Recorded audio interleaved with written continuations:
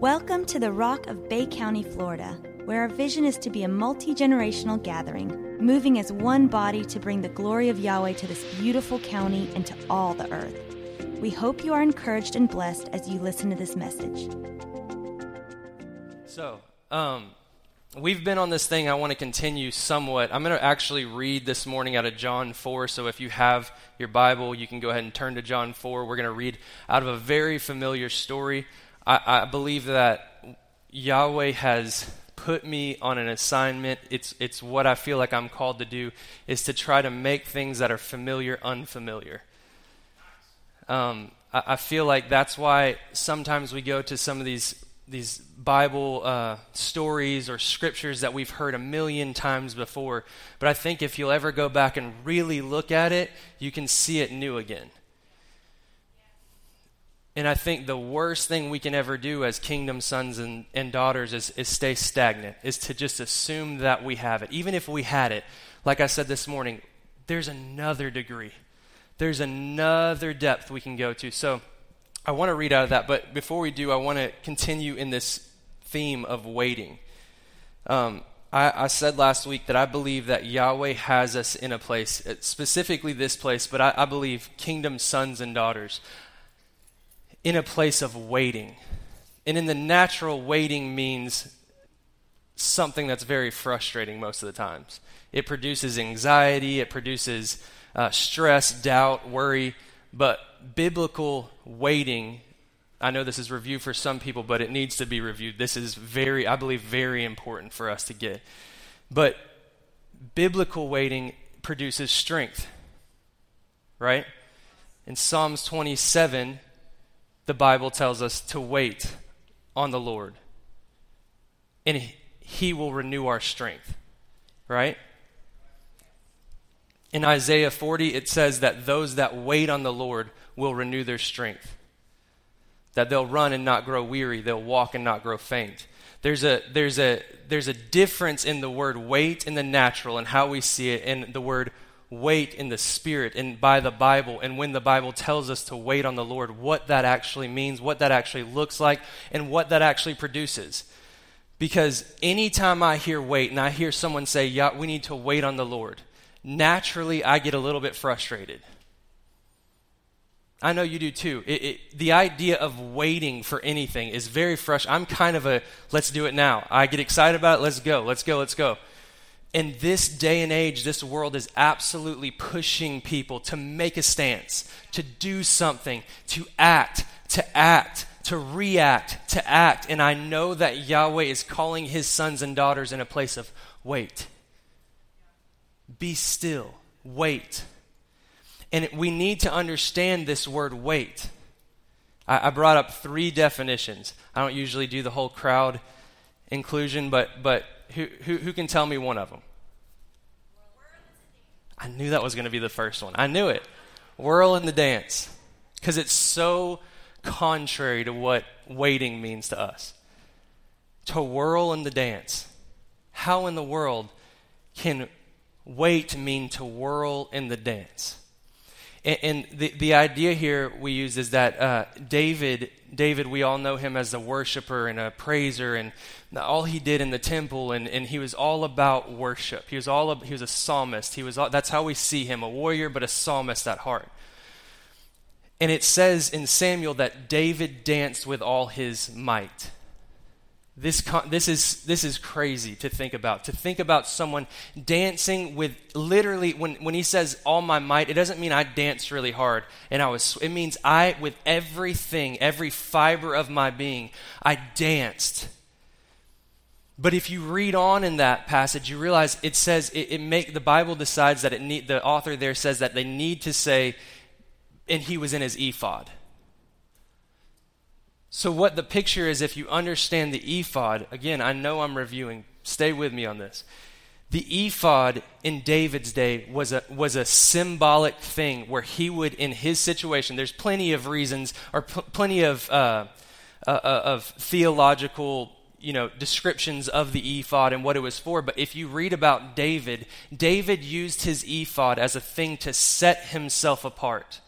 When every time there would be a circumstance or a situation, if you'll read in David's biggest conflicts, David found a place to set himself apart. And it always symbolized that by David saying, "Bring me my ephod." He had his entire tribe against him, wanting to kill him because all the women and children had been taken. And these guys wanted to kill David, and he sets himself apart from this situation, puts on his ephod, and comes out with some of the most wise, strategic battle moves you could ever imagine. It's that in and out lifestyle. But David danced with all his might in the ephod, and what that says to me is that David was in the midst of a circumstance. David was in the it wasn't like things are all good, so I'm dancing before the Lord. Thank you for all you've done. Thank you for blessing me. Thank you for making me king. David is in a place of turmoil, and he's dancing with all of his might. And it's the first description of waiting. To whirl, meaning to spin yourself around like a hurricane. To dance with all your might. That is waiting. What's number 2? To bind together. Eva, why don't you go up and describe that one? I'm joking.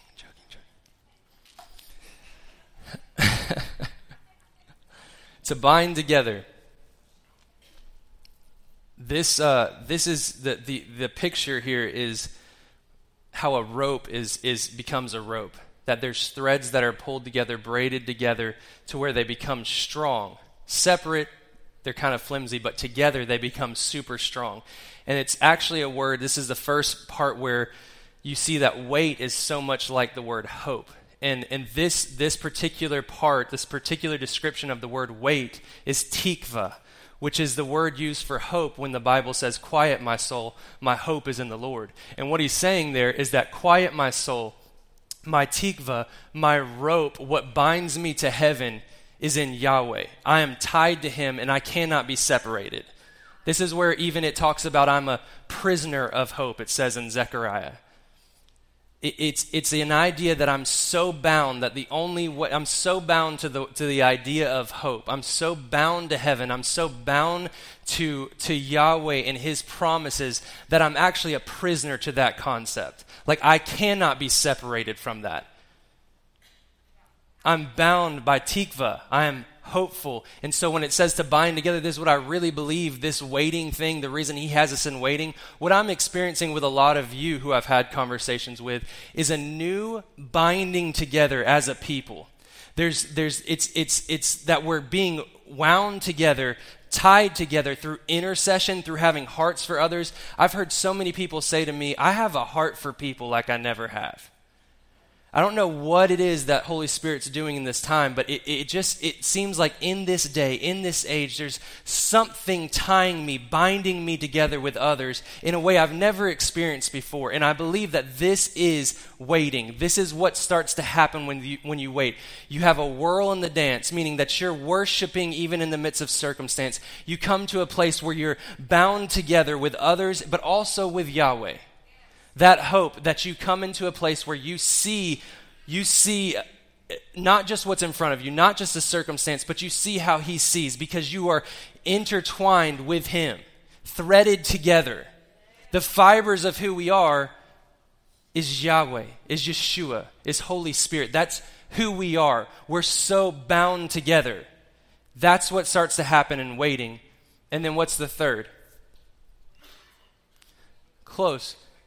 It's close to joyful expectation. That's actually the definition of hope, is a joyful expectation for good, which wait is so, like I said, it's so closely related to hope. It actually means to look upon with expectation. If you think about Romans 8, when it says, most translations now say that the earth is waiting for the sons and daughters to be revealed. Most translations now say the earth is on tiptoe.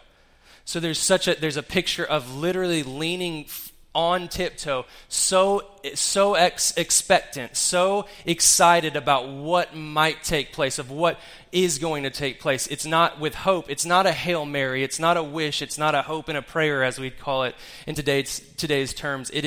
It's something that as kingdom sons and daughters, we have such a joyful expectation. We look upon with expectation is what wait means. To be on tiptoe, to be on ready for what Yahweh's going to do. So even in the midst of everything swirling around, where everybody is telling us to react, to act, to move, to do it right now, I just feel this shushing, reminding us, remember that when I keep saying to shush, the idea is like a baby. When you have a baby, you shush them to sleep.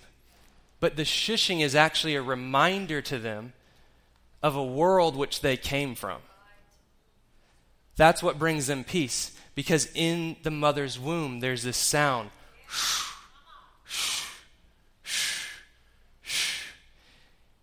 And when the baby comes into this world and you shush them, there's some peace that comes over them that reminds them of a world that they came from. And so I feel Yahweh bringing us as people, as sons and daughters, back into a place where we are being shushed in the waiting. In our posture of worship.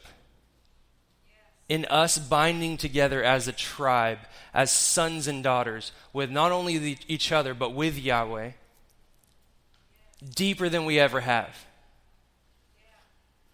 And with us knowing in that place that there is a expectation for Yahweh to move on our behalf because He's good. And that is the only lens I need to look from, is that He is good. And so if I know He is good, it doesn't matter what situation, what circumstance, anything, financially, health, anything, relationships, there has got to be a place where we come to wait, to set ourselves apart, to understand that He is good. And that posture brings us into a place where we can be expectant of what's going to happen.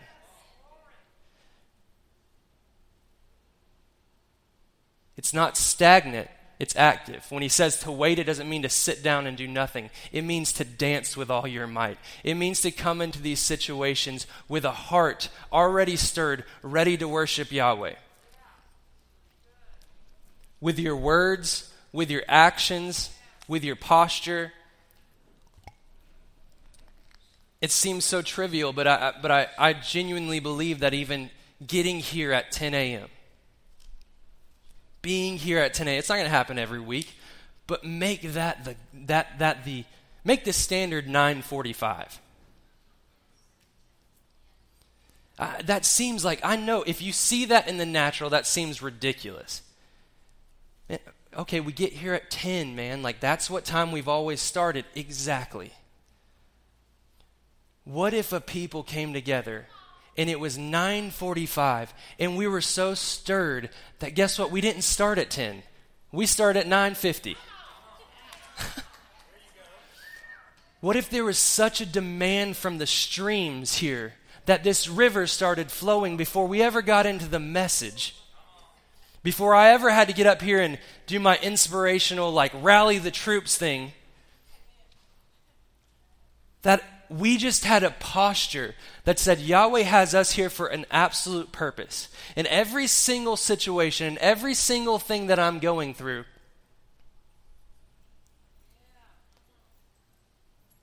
is so insignificant in this moment. Because He is so significant in this moment.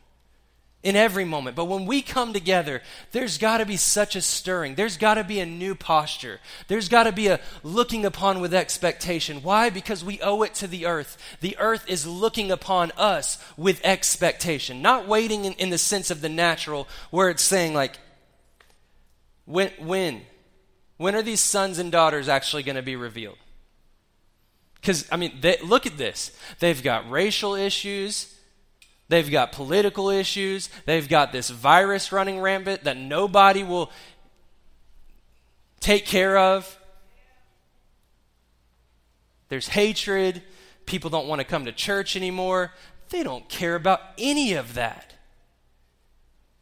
The earth is waiting, meaning that it is whirling in a dance. that it's starting to bind together with us as sons and daughters, with Yahweh and his hope that's in us. Seeing us as he sees us, starting to recognize the DNA because we all came from the same place, the same creator. And maybe the earth is looking at us as brothers and sons and daughters, and it sees something that it recognized. I remember a man that walked the earth that was like the Son of God, and now I see that in Eva Gerlecz. And I am waiting, meaning I am on tiptoe, waiting for her to step into this fullness of who she really is, and I'm starting to see it, so I'm on tiptoe. Not frustrated. That's waiting in the natural. Not frustrated, annoyed. Not sick of it, not over it, not it.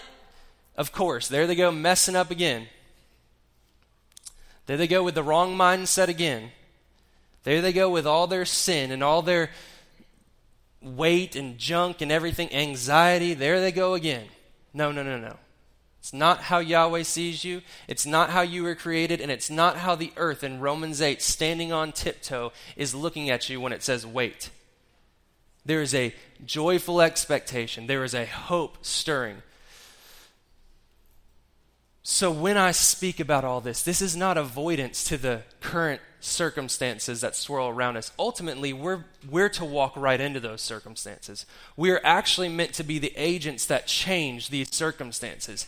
It actually is the hope that's within us. That's Yahweh, that's Yahshua within us. That's the hope of glory.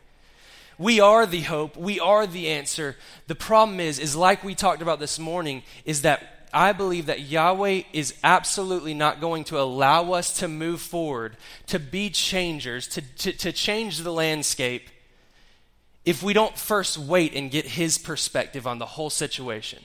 It's not avoidance. It's just that he knows that you going out there swinging your political stance is not going to change a thing. It's going to add to the problem. And he is calling a people, this is what I've been hearing, he's calling a people to such a place of holiness that they actually start to bear the image. We say this and people say this and it's like whatever. But do you realize the same Spirit? Not a copy. It's truth. It's all. There's not in the kingdom, in the Bible, when it says something, there's not a little bit of truth and a little bit of untruth. It is truth, period. And it says that it's the same Spirit that lives within us, that rose Christ Yahshua from the dead. It's the same one. It says that it is Christ within us that is the hope of goodness, that is the hope of glory. It says he is within us. And we're within him. And he within the Father, and the Father within him. And there's this binding together going on. There's a picture of us binding together and seeing things for how they really are. For how they really are. Like, this is where I feel like Yahweh's taking me, is like shaking me and saying, like, this is not real. What you see in front of you is not my truth. Don't engage in that. Wait. I want to show you something. I so desire for you to walk in the fullness of who you are. And every single time that you feel the need to make this stance and to join up with some political move, I know every single week I'm talking about this, but I'll continue to talk about this every single week. Because this is the whole point. We're in the midst of circumstance, and he is trying to give us an ephod. He is trying to give us the opportunity to put on an ephod and to truly wait on the Lord. It doesn't mean you don't have an opinion. I have an opinion. In the natural, I lean certain ways. In the natural, I have opinions on the coronavirus, on politics. I have those opinions. It's not wrong. But you're not going to hear them come out of this mouth in this day. The reason being is because he didn't tell me to go. He told me to wait. And so my focus, my perspective is all on him, because one day there's going to be a day that he says go. Ultimately, that is the deal. We walk right into the midst of it. And so in John 4, what I want to look at this morning is a situation where Yahshua walks right into pretty much all the same things we deal with today, if you have eyes to see. That's the excuse to say that if you don't understand me, I'm still right. That's what most preachers I've learned to say, if you have ears to hear and eyes to see.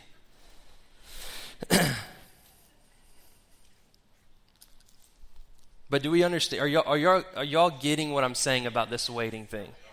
Like, I'm not just trying to define something to make you just look at it different. I believe that this is what Holy Spirit is speaking to this house and this people. It's the word of the Lord. It is reality. To wait. To wait. To wait. To bind together. For us to come together like we've never come together before.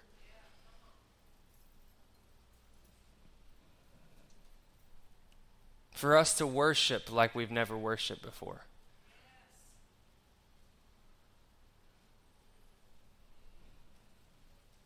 For us to look upon what Yahweh's doing with expectation and stop seeing it through this negative lens. These are the greatest days of our lives.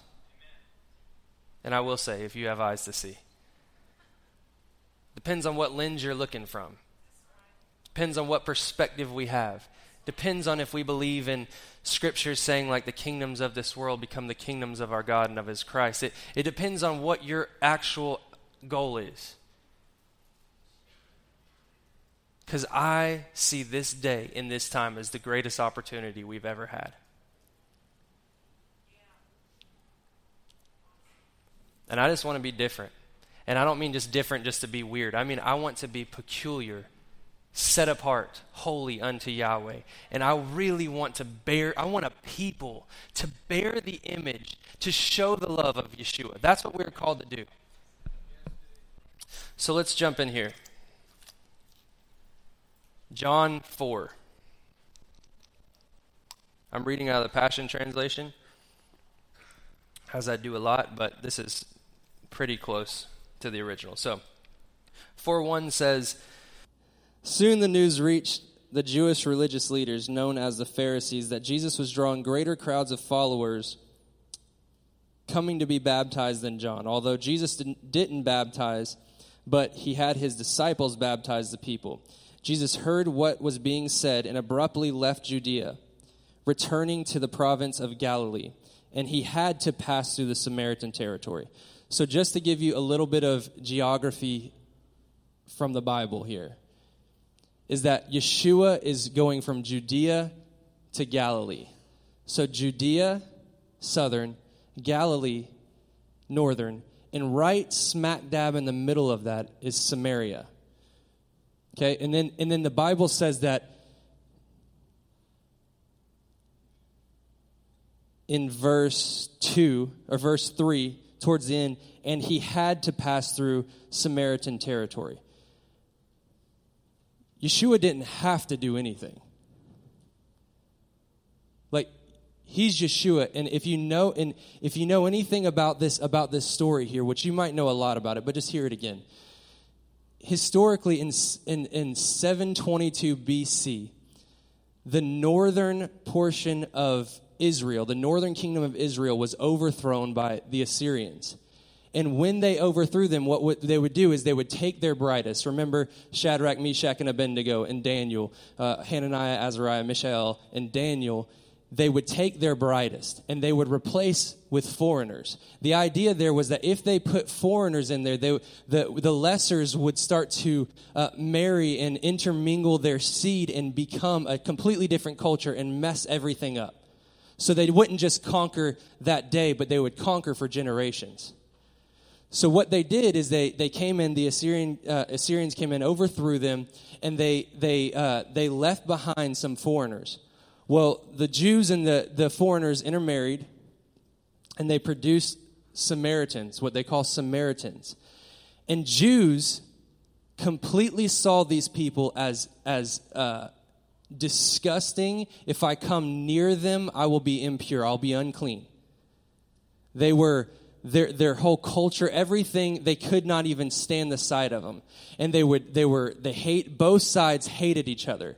And the thing about Samaritans is that their religion, they kind of adopted some things from the Jews, but then they also had pagan beliefs. So there were this mixture, this mixed seed idea of people, and they were hated by the Jews. So most Jewish people, when they were going from Judea to Galilee, which was a trek they would make a lot of times, they would go around Samaria, even though it was longer. They would go around Samaria because they did not want to first lose their lives in Samaria, secondly, come into contact with somebody and become completely unclean. So when the Bible says he had to, the word there is actually dei. It's a Greek word that means to be necessary. It's used 7 other times in the book of John, every single time referring to divine necessity. So Yahshua didn't have to walk through Samaria. Yahshua only did what he first saw his Father do. Yahshua was on a divine appointment. He wasn't looking for convenience. It wouldn't be a good idea for him in the natural to walk through that territory. But Yahshua had a divine appointment that he was not going to miss. So dei, it means to be necessary.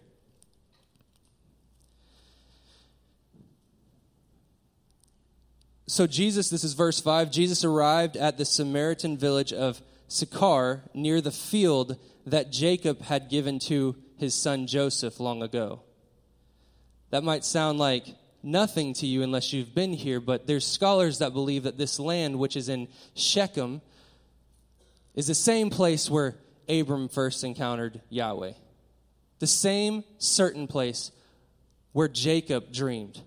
In the same certain place where Joseph randomly found himself in Shechem, and there was a man who directed him on his generational assignment. This was that land. That's why the Bible mentions this. And now it's a land where Yahshua has a divine appointment. So Yahshua arrived at the Samaritan village of Sychar near the field that Jacob had given to his son Joseph long ago. Wearied by his long journey, he sat on the edge of Jacob's well. He sent his disciples into the village to buy food, for it was already afternoon.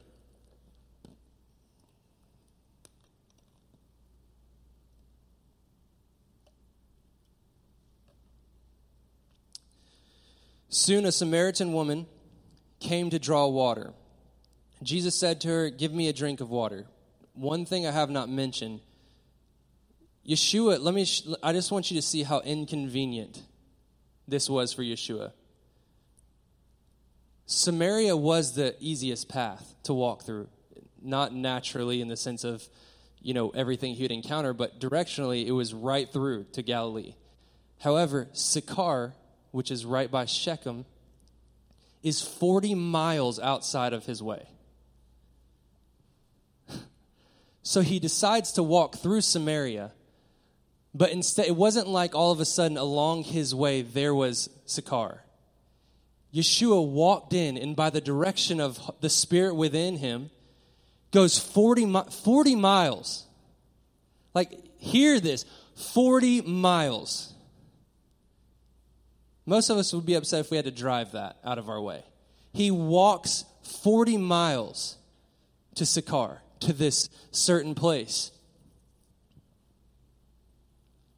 Soon a Samaritan woman came to draw water. Jesus said to her, "Give me a drink of water." Surprised, she said, "Why would a Jewish man ask a Samaritan woman for a drink of water?" Are you serious?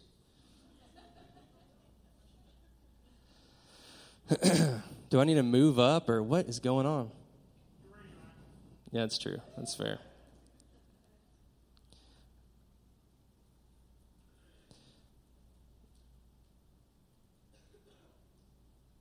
So first issue here, he comes in at verse 9, he says, "Surprised, she said," this is the woman's response to him, "Why would a Jewish man ask for a Samaritan woman for a drink of water?" She's Samaritan and she's a woman. Jesus replied, "If you only knew who I am and the gift that God wants to give you, you'd ask me for a drink, and I would give to you living water." Is that my course sheet over there? Is it written on? This song that they sang today, "I Love Your Presence," Yahweh gave me a revelation about this song as I was singing it, as Jonathan was singing it for us. I wrote this song years ago, and it was in a time and a place in my life where I did not know what I needed or what I wanted, but I knew that it wasn't even really my desire. It's just a song that came out of me that I started to sing about. I love your presence. I love your presence. And the first verse just came to me. In the second verse, I sat there. I was actually on our balcony at the time that looked over the water, and I just felt this breeze. And I just wrote this line that said, "Fresh breeze from the waters, and I know that I'm home," which didn't sing too good to everybody, because not everybody comes from places where there's this, they know the Gulf breeze. They know that feeling that so many of us know here. But as I was singing it, Yahweh started to show me what I actually wrote about in those days was living water. It's a fresh breeze from the water. I feel like I keep going to these historical things, but this is what this story is just shaking things up in me. Living water. When he says living water, he's talking about how they viewed water in the day. It wasn't a stagnant pool. It was a moving spring that came from the ground. And the Hebrews actually Jews believed that water, the spring that it came out of, was the presence of Yahweh. It wasn't, they didn't have that everywhere. But when they found a spring, they would baptize people in there because it was living water. It was from Yahweh himself. So I believe in this portion, when he starts to talk about living water, I want you to have that perspective. You'd ask for a drink, and I would give you living water. The woman replied, "But sir, you don't even have a bucket, and this well is very deep. So where do you find this living water? Do you really think that you are greater than our ancestor Jacob, who dug this well and drank from it himself along with his children and livestock?" Jesus answered, "If you drink from Jacob's well, you'll be thirsty again and again. But if anyone drinks the living water I give them, then they will never thirst again and will forever be satisfied."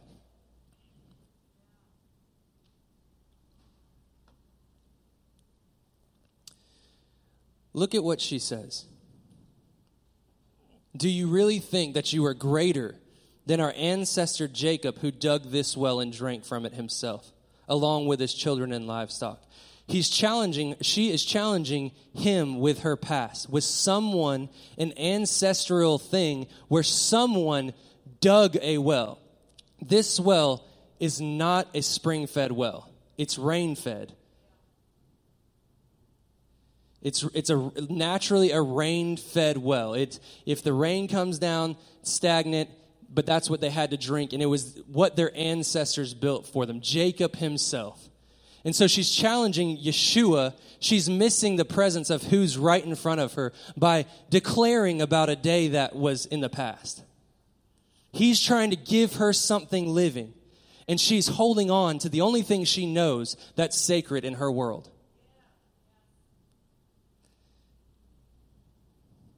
It seems small, but it's why sometimes things have to change. It's why sometimes we have to do something different. It's why in one day a hat's not accepted, and today a hat is accepted. Seems little and it's laughable, but it's for real. Things have to change. We cannot miss what's right in front of us based on the past. Thankful, but not stuck. Thankful, but not stuck. In Jacob's well fed so many, it gave water to so many people. He dug it out of faithfulness in a land that Yahweh gave him, and he gave to his son Joseph. It wasn't a bad thing.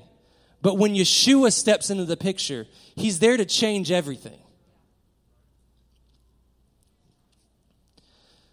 So 13 says, Jesus answered, "If you drink from Jacob's well, you'll be thirsty again and again. But if anyone drinks from the living water I give them, they will never thirst again and will be forever satisfied. For when you drink the water I give you, it becomes a gushing fountain of the Holy Spirit, springing up and flooding you with endless life. Let's read that again. 13 said, Jesus answered, if you drink from Jacob's well, you'll be thirsty again and again.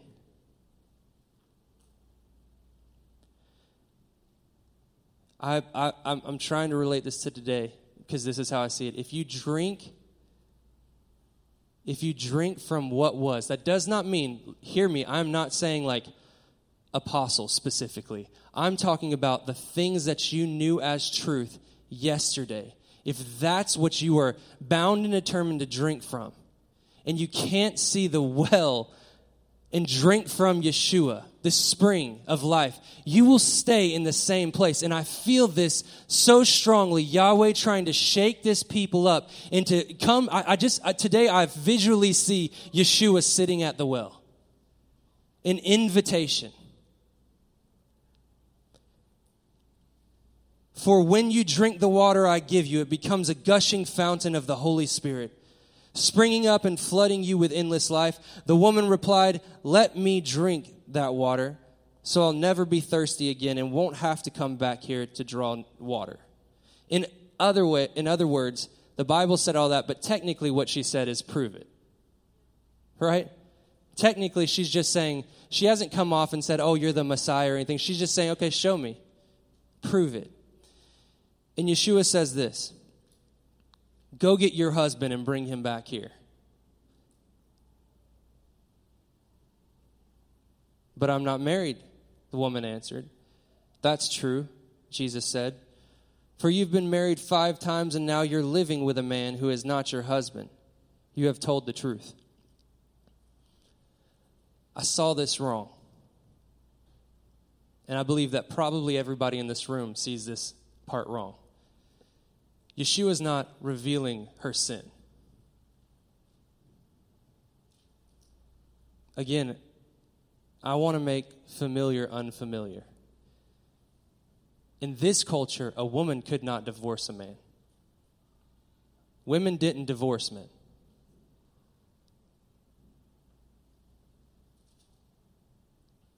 Polygamy was legal in Jesus' day, and marriage was such a whatever thing that men could just be divorced. In fact, there's a time, if you know, in Matthew where Jesus is confronted by the Pharisees, and they ask him, they're always testing him. Y'all know this, shocker. He's always being tested by the Pharisees. And they say to him, is it legal, is it lawful for a man to divorce his wife?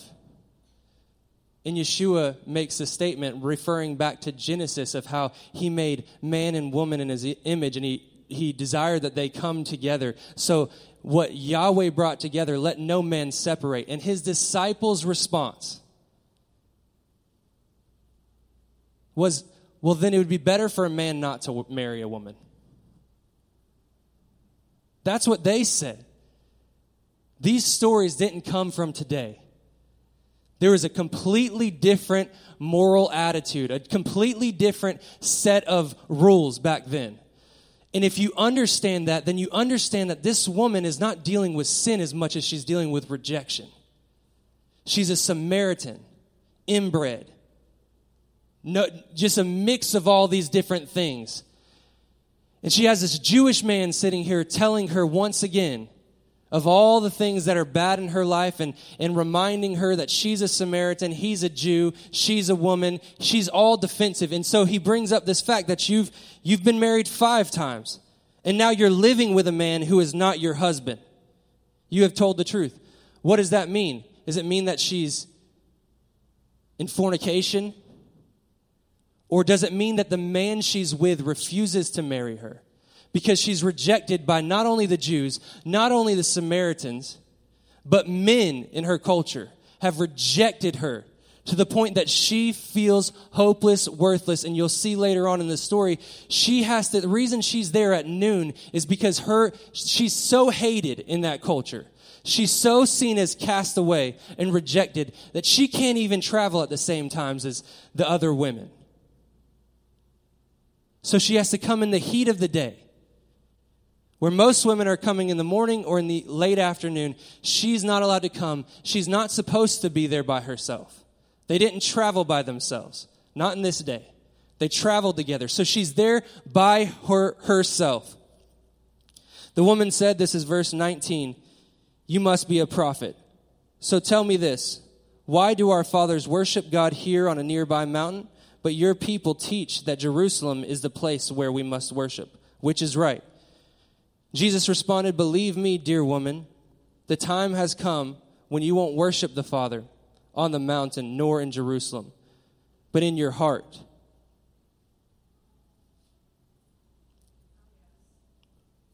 Jesus responded, "Believe me, dear woman, the time has come for you. The time has come when you won't worship the Father on a mountain nor in Jerusalem, but in your heart." Do you see the frustration for this woman is, you Jews say that I'm wrong because I don't worship where you worship, how you worship, do what you do. But we're trying to worship him over here in this mountain, but that's not right either. And I'm trying to be married, but I can't be married because I'm rejected. And I'm in a mess and have no idea what's right. And Yahshua gives her this drink of water. He gives her this drink of water. He says, there's coming a day where it's not going to be about the mountain, where it's not going to be about the temple. It's going to be about your heart. It's going to be about the living spring, the living water that's within your heart. Do you understand? Like, if you really see this woman in the rejection that she faced, in the confusion in which she lived in that day, to hear someone say something like that, her ear all of a sudden just started to perk up. There's a refreshing coming.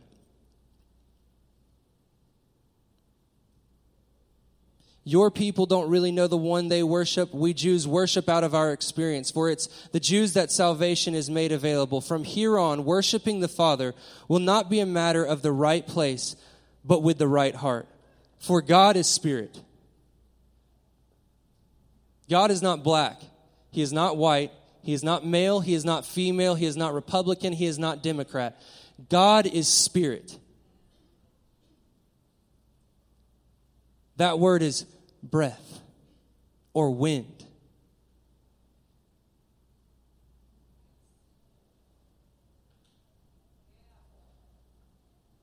Meaning you can't contain it. And you can't make a rule book out of it. God is spirit, and he longs to have sincere worshipers who adore him in the realm of spirit and in truth. Both concepts bring about freedom in the Bible. The truth will set you free, and where the Spirit of the Lord is, there is freedom. And this what Yahshua is doing with this woman, in the midst of racial turmoil, political turmoil, and religious turmoil, is Yahshua with the right perspective, a heavenly perspective, because he knows how to wait on the Lord, is stepping right into the middle of all of these circumstances and not giving her the same political view that everybody else is giving them. He starts to talk to her about something she's never heard about. He starts to talk to her about living water rising up from within you. And this, what I carry, you can carry too. God is spirit, and he longs to have sincere worshipers worship and adore him in the realm of spirit and in truth. The woman said, "This is all so confusing, but I do know that the anointed one is coming, the true Messiah, and when he comes, he will tell us everything we need to know." Still not convinced, Jesus said to her, "You don't have to wait any longer. The anointed one is here speaking with you, and I am the one you are looking for." At that moment, the disciples returned and were stunned to see Jesus speaking to the Samaritan woman. At this point, he's got the attention of his disciples who don't know how to treat marriage, and are in their own thinking, and they see a Samaritan and a woman. And also absolutely illegal in those days is to teach a woman. And Yahshua is breaking every single barrier in front of their faces, in the middle of the circumstances.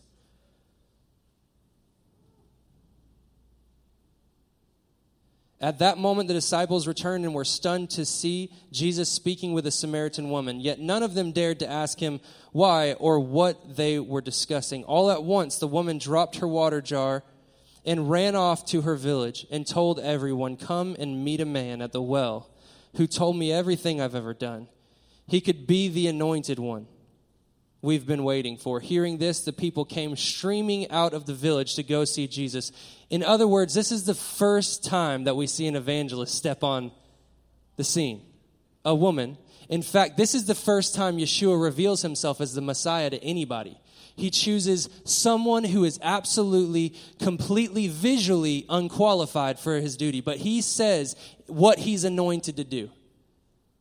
The Spirit of the Lord is upon me. The breath of the Lord is upon me. And he's anointed me to bring good news to the poor. Not talking about financial status. That's not really his style. He's talking about those that are brokenhearted, those that feel rejected, those that don't quite see things the way that everybody else sees things, don't do things the way everybody else is doing things. They're a little bit different. And Yahshua says, I'm coming after them. What's the point here this morning? Is this a good story? Yes, it's a great story. But you remember what we talked about in the very beginning. It's Christ within us, the hope of glory. So when we read stories like this, there has got to be some sense of responsibility. There has got to be some sense. There's got to be some sense of weight to a story like this. To know that we are called not to just sit around and just wait, but what he's doing in the waiting is changing our perspective to get us into a place that today is in the midst of racial, political, and religious turmoil and say, I'm sending my anointed ones. To find those that have no idea what's going on right now, have no idea where they stand. And if that is you today, first off, wait. Secondly, come to me. I want to pray for you after this.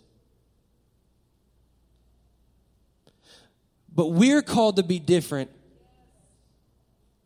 We're called to look for, listen to me, do not forget about divine appointments.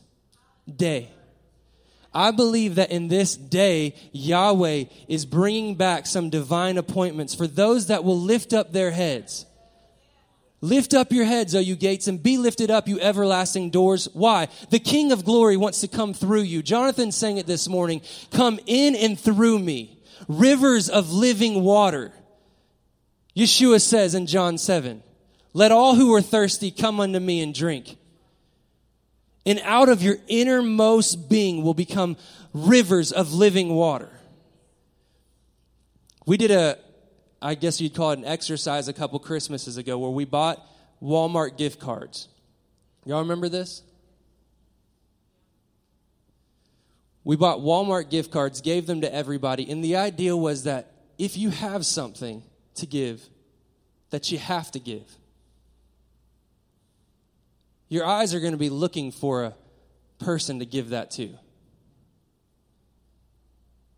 And I think it would be wise for us to realize that we don't need a Walmart gift card, though that's a good exercise and practice to go about and brought so many testimonies. But what we have within us is exactly what the world needs. And it doesn't look like our cultural righteousness or our cultural morality. It looks like one set apart, peculiar, different from the current culture. It's what Yahshua did, and it's what we need to expect to do in this day. Y'all go ahead and stand with me. Hey, Jonathan, I know you guys y'all should not take your packs off. Y'all need to keep them on. Could y'all play? I want y'all to just come up here and play for a minute. I believe that in this day, he's refusing to allow us to move forward. that he's refusing really to allow us, this might sound weird, but to become effective. It might be why sometimes we have confusion in where we stand on certain issues, or where we feel things are going to go, or should I wear a mask or should I not wear a mask? Am I being inconsiderate, or am I not being am I being considerate? Am I making a stance? Am I being right? Standing up for what I believe in and my freedom? What's going to happen if Donald Trump doesn't get elected again? That was the prophecy.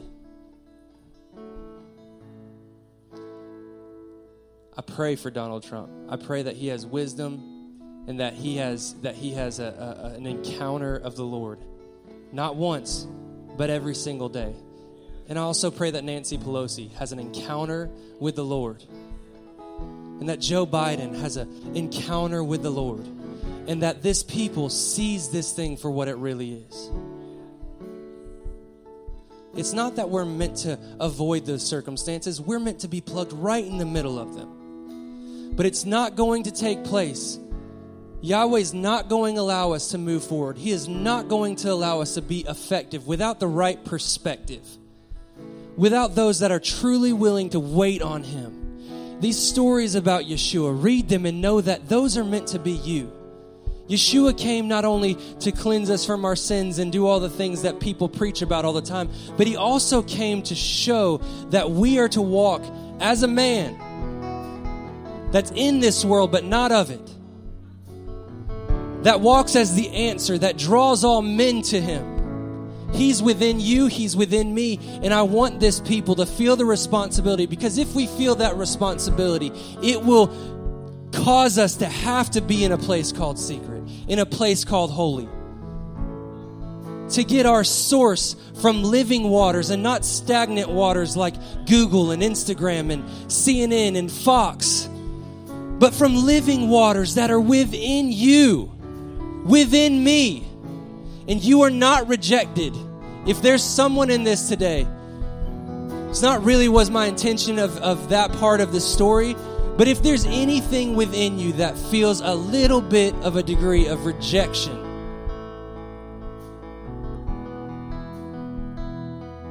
you are not rejected. Not by Yahshua and not by this tribe.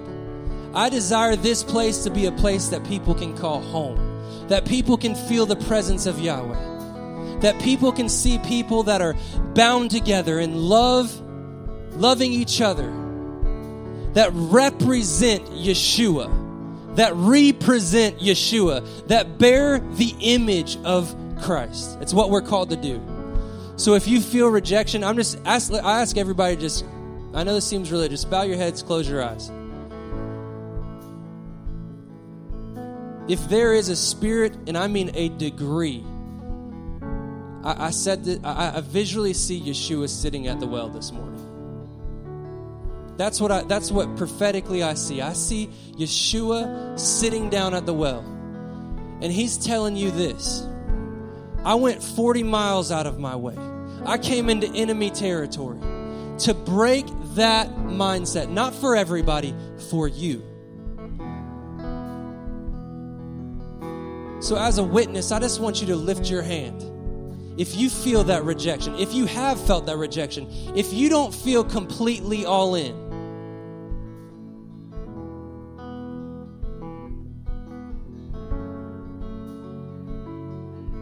if you're confused about the circumstances that swirl around you, if you don't know really where you stand on either side, I want you to raise your hand. Not for me. Yahshua is sitting at the well this morning, offering us living water. Living water is going to start to rise up with those that, this is His promise. You draw near to Him. You sit down at that well and you drink from Him. And it's not going to be about the rain that falls. It's going to be about the spring of abundance that rises up within you. Your deep well, not what someone yesterday dug. That was good. He's talking about the living waters today. the living waters that are rising up. So I speak over you, that spirit of rejection is gone today. Drink from him this morning. That spirit, not maybe gone, it's gone today. You are not just accepted, you're fully loved. You're not just partially accepted. It's not just because that's sounds good this morning. It's because Yahshua is speaking this morning. He's sitting at the well saying, 40 miles out of my way, into the middle of confusion, I'm coming to find you. It is your heart I want. Your heart. And if you're already there and you don't feel rejected, I want to tell you something this morning. He came 40 miles out of his way. And he's sitting at the well again. And he says, I want to take you deeper. I want to convince you even more. I want you to feel my love in a degree that you've never felt before. I want you to drink from me again. Don't think you've got it. I'm thankful you don't feel rejected, but understand there's more. And there's more. There's deep calling to deep. Coit. There's deep that's calling to deep. There needs to be a desire within us to not stay stagnant. We're living water. We have to move. Amen. So Yahweh, I speak over this people today that there are divine appointments coming into their life, that they are in the day of waiting, but seeing the day that they will walk right into Samaria. And they will find a person. And they will show not their political party and their opinions, but they will show the love of Christ in a way that will cause people not to feel rejected, but to join the kingdom, to understand who they are and who they are fully meant to be. I speak protection and love over these people. I speak prosperity in a day of famine. I speak perfect health. I speak perfect unity with you, Yahweh. I speak a fire burning within their bellies like it never has before. Not just Sunday mornings. Not just on Sunday mornings, but when they least expect it, Yahweh. Come and visit them in the night. Dream again. Let there be moments in their dreams where they wake up and it's undeniable that they were met with the presence of the Lord. When they're going to work, when they're going in and they're coming out, in all that they do, let your abundant presence be known. I speak that over the Rock of Bay County today. I speak that over the tribe, Yahweh. We're wait on you. We are whirling the dance this morning. We're binding together. And we are looking upon with expectation of all that you're going to do in our lives. Declare this in the name of Yahshua.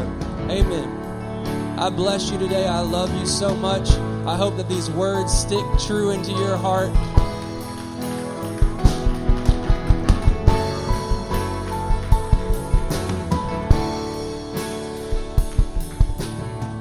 I feel like if I could say anything about this day, it's that there is more.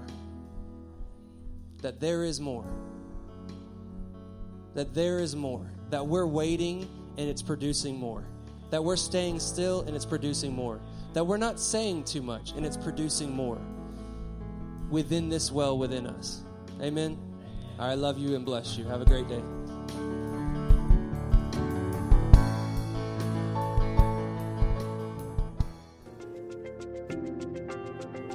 Thank you for listening. For more information on the Rock of Bay County, please go to therockofbc.org.